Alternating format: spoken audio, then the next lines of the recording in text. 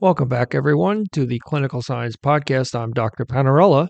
We're on episode 7. Today I'm going to be talking about the pulse. And the pulse, this issue came up when I was an instructor, was a teacher of veterinary nursing students. And one of the tasks they had to complete was measuring the pulse. And that's an easy thing to say and an easy thing to teach. But it's another thing to say, what is the pulse? Where does it come from? What does it mean? And I had to dig a little deeper myself to answer that question. I knew it was related to heart rate, but I did some research. And what I'm going to discuss with you today is the outcome of that research. And I don't recall being taught this in veterinary school. So it did open my eyes to some of my knowledge that was a little bit more superficial and other topics. Or if I learned it, I had completely forgotten what it was. So, be that as it may, here's the information that I found and what I handed to students. It's been slightly updated since that time, but the facts are still the same. Nothing has changed in that regard. So, the pulse, what is it really? Well, the pulse really is a proxy. It's a substitute that we use for measuring the heart rate, and we also use it to confirm blood flow.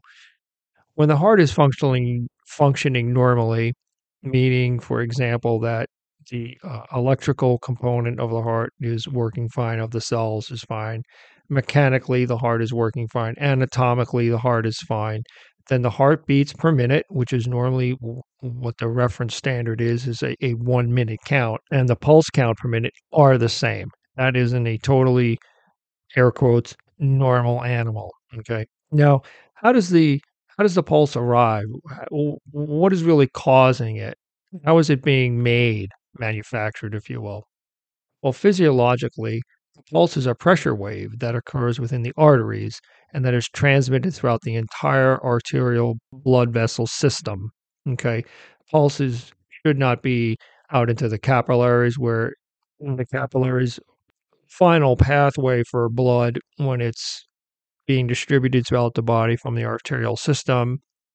And the capillaries are about one red blood cell wide, and that allows the red blood cells to do their thing, meaning distribute oxygen, take up carbon dioxide to the cells of the body. And then after the blood is pumped through the arterial system, it goes to the capillary bed, which is again throughout the entire body, taken up by the veins and brought back to the heart. Since the cardiovascular system, which is what the system we are really talking about is a closed system, any new blood that enters that system, which the new blood is the blood that's in the chamber of the left ventricle, is being squeezed or pushed into the aorta, which is the large connection blood vessel fed directly from the left ventricle. This new blood in the aorta causes a rise in the pressure within this blood vessel or tube. So think about the system as a pump, which is the heart, and then a bunch of piping throughout the body. Okay. It's basically no different than the plumbing system in your house. You have some reservoir tank somewhere in your house, and you have a plumbing system, and it's a closed system. Okay. Or maybe a better analogy would be the heating system. If you go back to the old days with steam pipes, you had a boiler which would send steam to a radiator, and as it cooled, it turned into water, and then that was connected. The steam had to be connected to the radiator by a pipe, and then the condensed water would return back to the boiler. That's a closed system. If everything is working fine, you're not gaining really and you're not losing. And this is all based on physics, actually, which physics is a little scary when you think about it, but it really defines how all of these systems actually work. So, this increased pressure causes a wave to occur in the blood vessel itself, in the aorta, because now the aorta, if it has to make up a number 10 mils of blood right at the exit from the left ventricle, and now you're going to put another 10 mils into it, that 10 mils has to go somewhere. So what happens is the aorta stretches or swells a little bit. And this is the distensibility of the aorta, and which is, we require this. It's biology. It is how the aorta then is able to hold that additional amount of new air quotes, blood. So this distensibility is very important, okay, because this distensibility is what is the actual wave that is transmitted then throughout the entire vascular system. So this distensibility and the ability of the blood vessels to hold blood is called vascular compliance, which is extremely important because the blood vessels really are a reservoir for blood. So as this wave then is transmitted through the arterial system, each segment behind the wave returns to its normal size. So that's the rebound, right? It stretches a little bit and then it comes back to the normal shape size. And then the peak pressure that is created here right after blood is ejected, pushed out from the left ventricle, is called the systolic blood pressure. And then what pressure remains in the system after this peak pressure is called diastolic pressure. So the systolic pressure, and this is true in human beings and in animals, the systolic pressure is only a fraction of, let's just take a 1 second interval for argument's sake. The systolic pressure is maintained about a third to maybe 40% of that 1 second, and then the remaining pressure is the diastolic pressure, which is is 67 to 60% of the pressure. Okay, and the systolic pressure, let's just take the average of using a human being for a moment, 120 over 80. Okay, the 120 is the systolic, the 80 is the diastolic. So, quick little segue, the mean blood pressure actually is a combination of it's a smaller multiplier of the systolic pressure, right? Because I said it's only about 30 to 40% of the entire pressure, and the diastolic is 67 to 60%. So 2/3 of the blood pressure is made up of the mean blood pressure is made up of the diastolic. So mean blood pressure is slightly different than the systolic or the diastolic, but it's trending a little bit more towards the diastolic because the diastolic is 2/3 of the actual total pressure. So the pulse pressure, what is called the pulse pressure, is a difference between the systolic and the diastolic. We worry about it a little bit in veterinary medicine. I don't think quite as much as is done in human medicine. So when you're actually palpating a pulse, which I'll get into specifically locations and how to do that shortly, what you're actually feeling is that systolic pressure wave, basically that high pressure wave being transmitted down to all the arteries throughout the body. Now there should be no pressure in you should not be able to feel the pulse pressure in it doesn't exist in the capillaries. We probably couldn't feel it anyway. And secondarily, it should not occur in the venous system, which is the blood vessels that return blood to the heart. So just to recap, the pulse, the actual physical thing we're feeling is the pressure wave that occurs in the walls of the arteries. So when you put your fingers on an artery to get the pulse, you're feeling that pressure wave as it moves by. So it starts out at the aorta and then just goes and transmitted down to all the arterial system. So where can you feel the pulse? Well, in conscious dogs or cats that are not fractious, they're easily restrained. Generally speaking, in an animal that's standing up, it can be recumbent or laying down on its side. Again, depending on the nature of the animal's behavior, if it's cooperative or not. We're going to feel the pulse high up on the inside of the thigh, basically a little bit closer to the front, but mostly between the front and the back of the thigh, of the inner thigh, up high against the body wall. And that's the femoral artery we would be feeling. It's on what we would call the medial side or the inside. Generally speaking, it is best felt with 2 to 3 fingertips resting lightly against the artery. Now, here's a note. You do not want to use your thumb. It would be very difficult to use your thumb in an animal in this location. In human beings, we have a pulse in our thumb, and you can inadvertently, if you use your thumb, you can inadvertently be checking or detecting your own pulse versus what you're actually supposed to be feeling. So if you use your fingertips, that's going to be the standard. And this is sort of a Goldilocks scenario, meaning that you have a couple of fingers here. You are going to have to depress or push down against the artery somewhat. There's the right amount of pressure, there's too much pressure, and there's too little pressure. to understand how much pressure you have to practice, and you can use yourself as the simplest means to do that. And you can tell right away when you're pressing if the pressure is too light or if it's too light, you're not really going to be able to detect well the pulse. If you press too hard, you're going to actually cut off the blood flow, and then that will be a cause for concern. So, but you should practice all those things. You should press a little too hard and then release it slightly, and you'll feel the pulse again. And then you should back off even more, and you'll feel how faint it is. And then go through that scenario multiple times so you can use yourself as a gauge. So when you're working on an animal, you'll be able to have a better appreciation for what is a normal feeling pulse. So I just talked about dogs and cats. I just gave you in people, I talked about using yourself per se as the guinea pig. A very simple place to check your pulse is at the radial artery, which is an artery in your arm that it goes down to your hand, and that is felt up high in your wrist. Okay. And again, you're going to use 2 or 3 fingers, place it inside that little notch there, high up toward your thumb, but at your wrist, and you will feel this thumping under your fingers. And that's the radial artery, and that's the pulse. Okay. Now, the pulses should be, I don't know if I talked about this before, but the pulses should occur a fraction of a second after a heartbeat, right? I said it's a proxy for the heartbeat. We are using that. That meaning is that it's a proxy for the heart rate, heartbeat count per minute.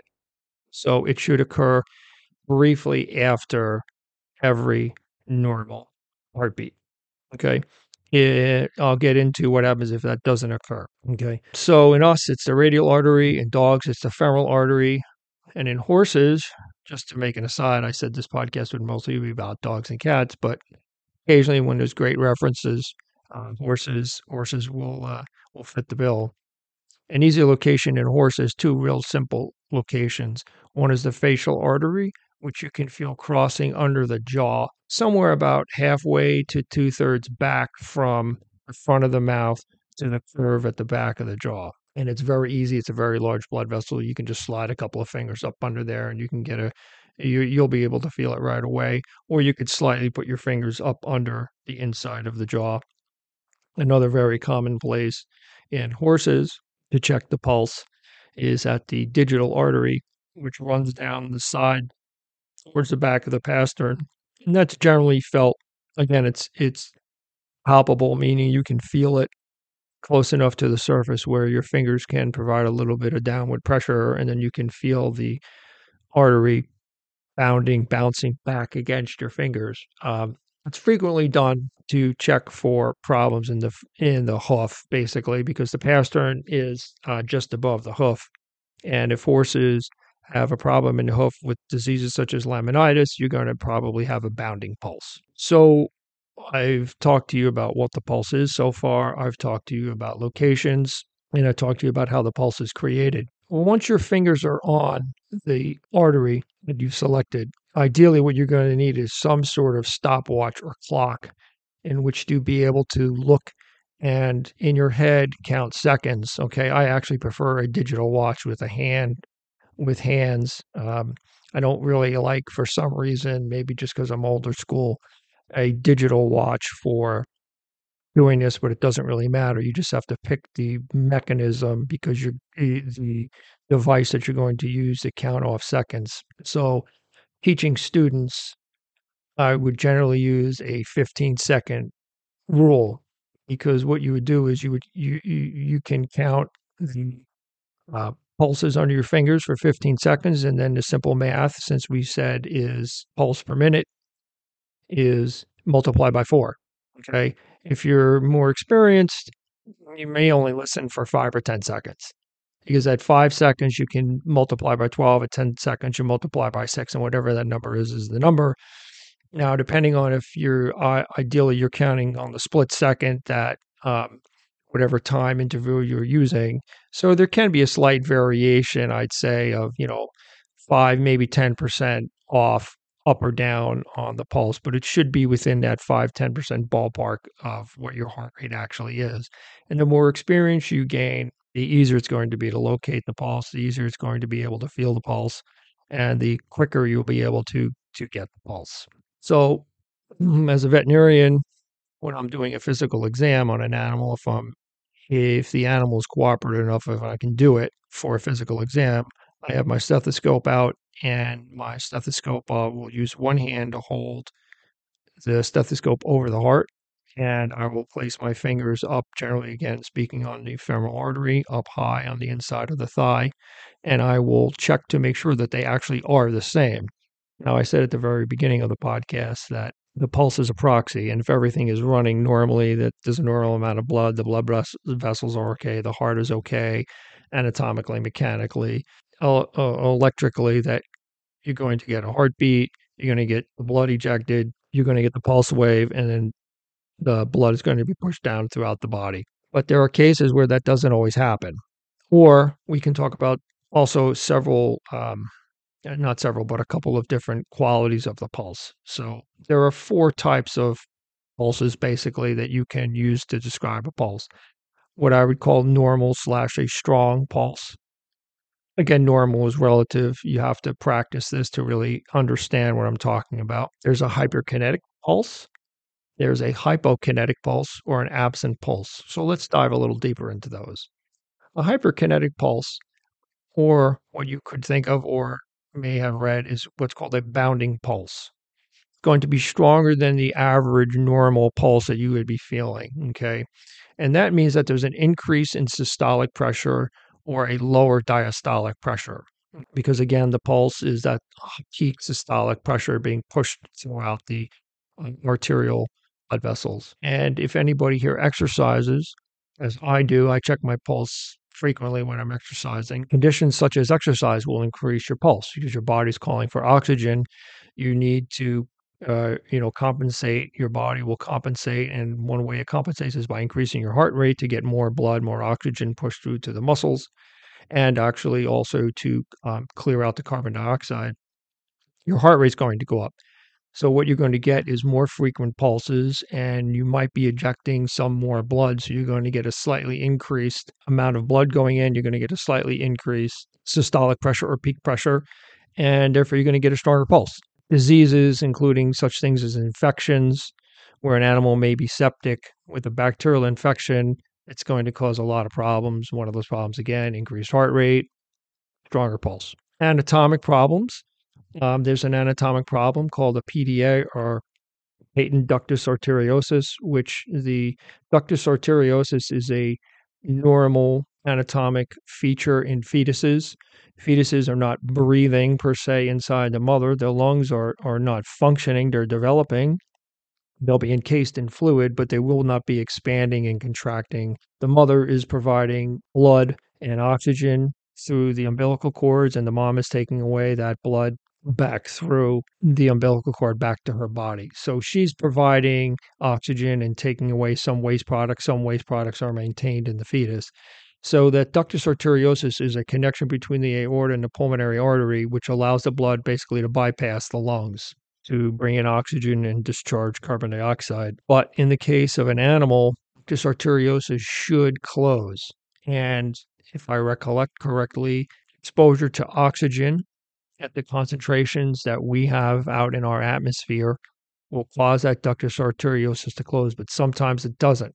And then what happens is you get generally speaking, a young animal, although obviously, or maybe not obviously, but animals can survive this and grow up with it. So the animal might not be a puppy when it's discovered, but a ductus arteriosus that remains open is called patent. Patent just means open. And so now what happens is some of that animal's blood, depending on how much that blood vessel is open, some of the animal's blood will not be going to the lungs. So a portion will be bypassing the lungs. So a greater portion of blood bypassing the lungs, the animal actually might be bluer than it should be. So if you look at the gums, and the gums are supposed to be pink, maybe they're not quite pink enough. Maybe there's actually a slight blue hue to the blood. If there's very little blood and it's only a very small PDA, as we call it, you may not even be able to look at the animal. There may be no exercise intolerance. A PDA, if it's really bad, the animal might not be able to exercise completely like it would be if it didn't have the PDA. And PDAs have a classic sound. It's called a machinery murmur. There's nothing else like it that I've ever heard. If you put your stethoscope over the animal's heart, you will just hear this. It's not grinding noise, but it's a very mechanical noise, and that's that blood bypassing the lungs. And it's a classic sound. Okay, so those are some causes of a hyperkinetic or bounding pulse, which per se would be stronger than what you would feel in an animal that's not exercising or without an infection, or let's say a PDA. A hypokinetic pulse, so we'll go on to the other type of pulse, or what you could think of in your head as a weak pulse, results from a reduced systolic pressure. So how does this occur? It can occur from heart failure, where maybe the heart muscle is too thick or the heart muscle is too thin.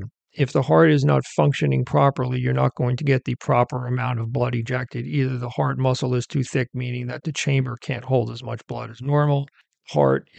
It's too flabby. The heart muscle is too flabby.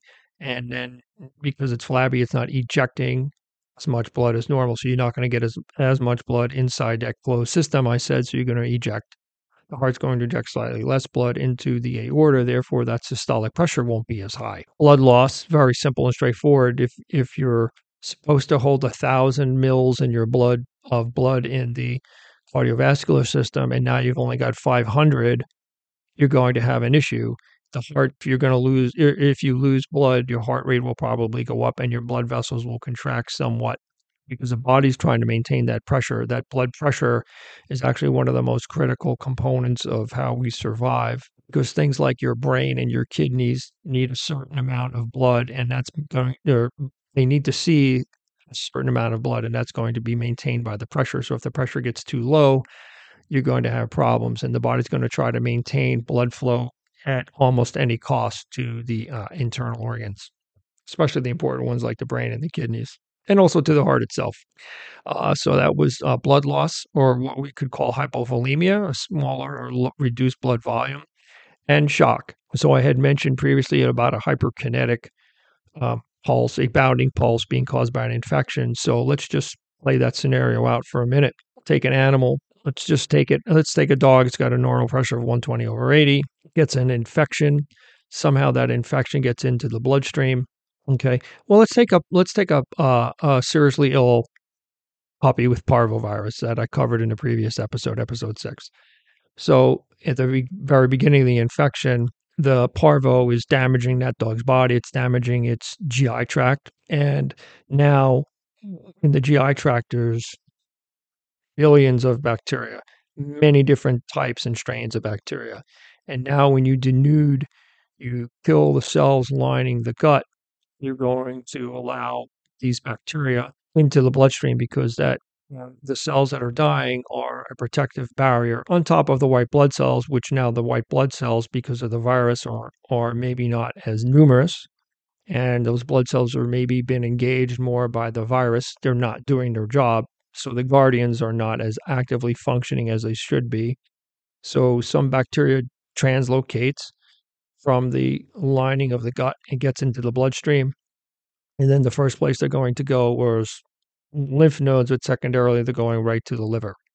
So now this puppy is in the stages of having parvovirus, and it's also got a bacterial septicemia or sepsis in its bloodstream. Other factors in the animal's body. This is going to trigger a cascade of factors for the animal's body to fight this infection. So in the beginning, you're going to get most likely elevated heart rate, an attempt, if the puppy's not supremely dehydrated or severely dehydrated, you're going to get probably an increased blood pressure, and you're probably going to get a fever, right? That's the animal's body trying to compensate for this infection. But let's take a puppy that is not being actively treated. It's not in a hospital. It still could be in a hospital, but for our sake of argument, we're just going to be talking about shock. At some point, the animal's body is going to become very weak.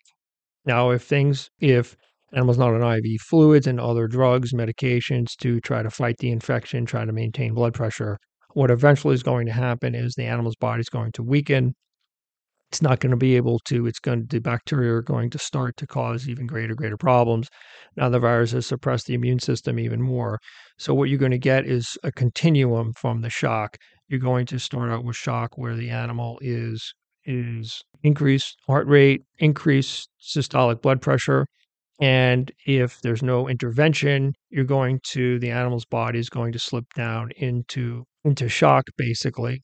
And let's just take this case of septic shock. And now the heart rate is starting to slow and the blood pressure is starting to drop. What you would feel if you were feeling, let's say, the femoral pulse is a weakened pulse. So you can take an animal that has shock, septic shock. It can start out as just an infection where the body's fighting it, higher heart rate, higher systolic pressure. You're going to get a bounding pulse, but in that same patient, depending on how quickly things are regressing, you can go from a bounding pulse to a weak pulse. And then the final pulse quality is no pulse quality. That's called a pulse deficit, where there's an absence of the pulse corresponding to the heartbeat. Again, going back to the beginning, I said that the pulse is a proxy for the heart rate, and we should be seeing a pulse a split second, a fraction of a second after a heartbeat. In animals, it's going to be something wrong with the heart. And commonly, it's an electrical problem in the heart. And we have two very common problems it can happen in dogs and cats, a disease called atrial fibrillation and premature ventricular contraction. They're two separate problems. Atrial fibrillation, the atria are the upper chambers of the heart. They get blood. The right atrium receives blood from the venous system, from the body. The left atrium receives blood returning back from the heart. And if the electrical system, there's a hardwired electrical system inside the heart, and there's particular cells that will trigger that electrical system and send an electrical charge out for the heart to fire, because the heart has to fire rhythmically. And if there's any interruption or problems with the cells or even the conduction pathway, then you're going to get the atria firing when they shouldn't. And then that means that they won't get as much blood. They won't send out as much blood because the atria is sending blood to the lower chambers or the ventricles. So if the atria is squeezing rhythmically and then you take this rhythmic squeezing and you sort of give it half squeezes or quarter squeezes or what have you, when the atria is squeezing, maybe that's when blood should be coming in. And now you have a smaller volume of blood coming in.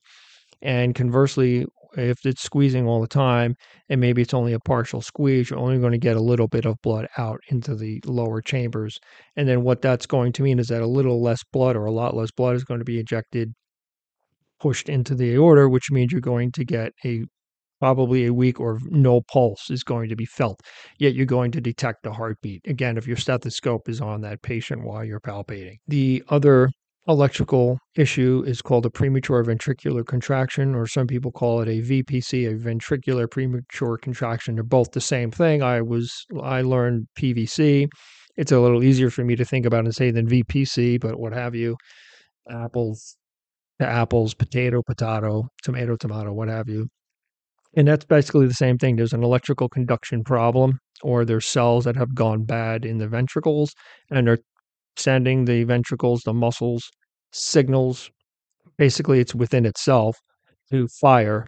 And if they fire, and let's say there's no blood in there when they should be filling with blood, then you're going to get no blood coming in, but you won't have a pulse. So the heart will be firing electrically, the ventricles will be triggered, and no blood comes out, no pulse. So that's a weaker absent pulse, and that's why it's important. In the end, if we're using it as a proxy, it is a proxy. There can be problems with the pulse, meaning that if you make an assumption about the heart solely based off the pulse and you don't listen to the heart, you will get caught. So the best thing to do is if you're checking the pulse is to also sculpt the heart, put your stethoscope on there, verify that the heart sounds normal, that the heart is beating rhythmically, and that you are getting a pulse matched with every heartbeat. That concludes pulse. I hope I've given you a little bit deeper insight, a couple of practical tips about how to check the pulse, where to check the pulse on different animals and yourself. Use yourself as a guinea pig. Get your stethoscope out, listen to your own heart.